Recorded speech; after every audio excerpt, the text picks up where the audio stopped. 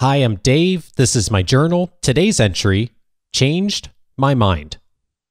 When I was 16 years old, I discovered that the police department in the town I grew up in had an Explorer program. Since I was interested in a career in law enforcement at the time, I attended a meeting and quickly joined. I was never a sworn police officer, nor have I ever done any of the difficult work in policing. However, I did spend 2 years volunteering in uniform at community events, riding along many times with police officers on patrol, and even graduating from a junior police academy. I once witnessed a police officer get assaulted right in front of me. I had an upfront view of how complex the job of police officer is, and although I concluded that law enforcement wasn't for me, it shaped a lot of my worldview, especially from the perspective of the police. If you've ever listened to the Coaching for Leaders podcast, you know that I often ask experts at the end of interviews what they've changed their minds on. It's a question I also pose to myself. It's relevant to speak on the events of the day because George Floyd's murder at the hands of the police has direct implications for how many of us in organizations do better. In the recent years, and certainly reaffirmed in the last month, I've changed my mind on at least 3 things. First, I used to believe that, unless there was substantial evidence to the contrary, we should generally give police departments the benefit of the doubt, since excessive use of force seemed rare and isolated. On this belief, I was wrong. Thank goodness for smartphones with cameras.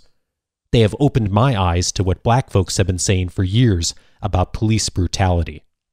After seeing hundreds of these videos in recent years, it's clear that many of these incidents are deeply rooted in systemic racism, not only in our policing, but in American society as a whole. Yes, of course, police work is dangerous, but so is commercial fishing, agriculture work, and construction.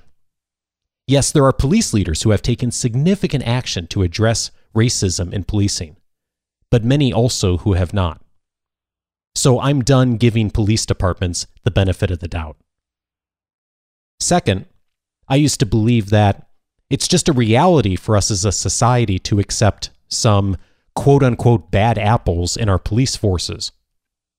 Comedian Chris Rock points out that there are some jobs that are just too important to allow for bad behavior. Take pilots, for example.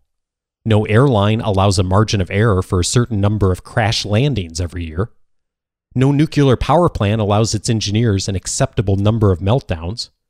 And no hospital allows surgeons a quota for ignoring the needs of certain patients.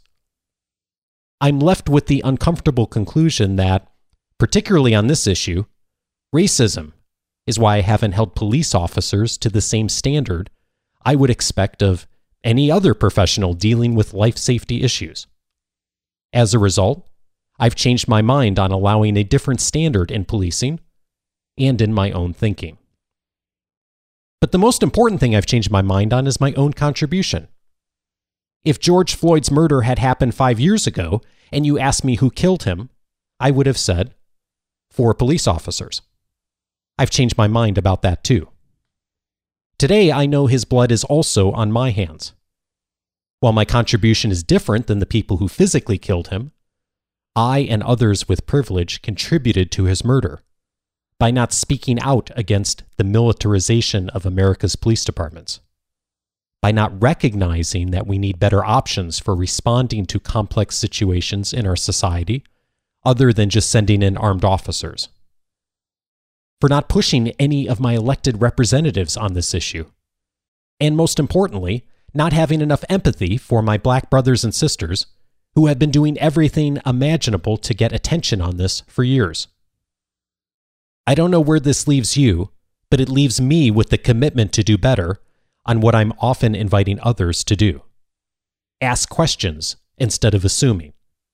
Listen for meaning instead of just words. And take the time to know the stories of others, not just my own.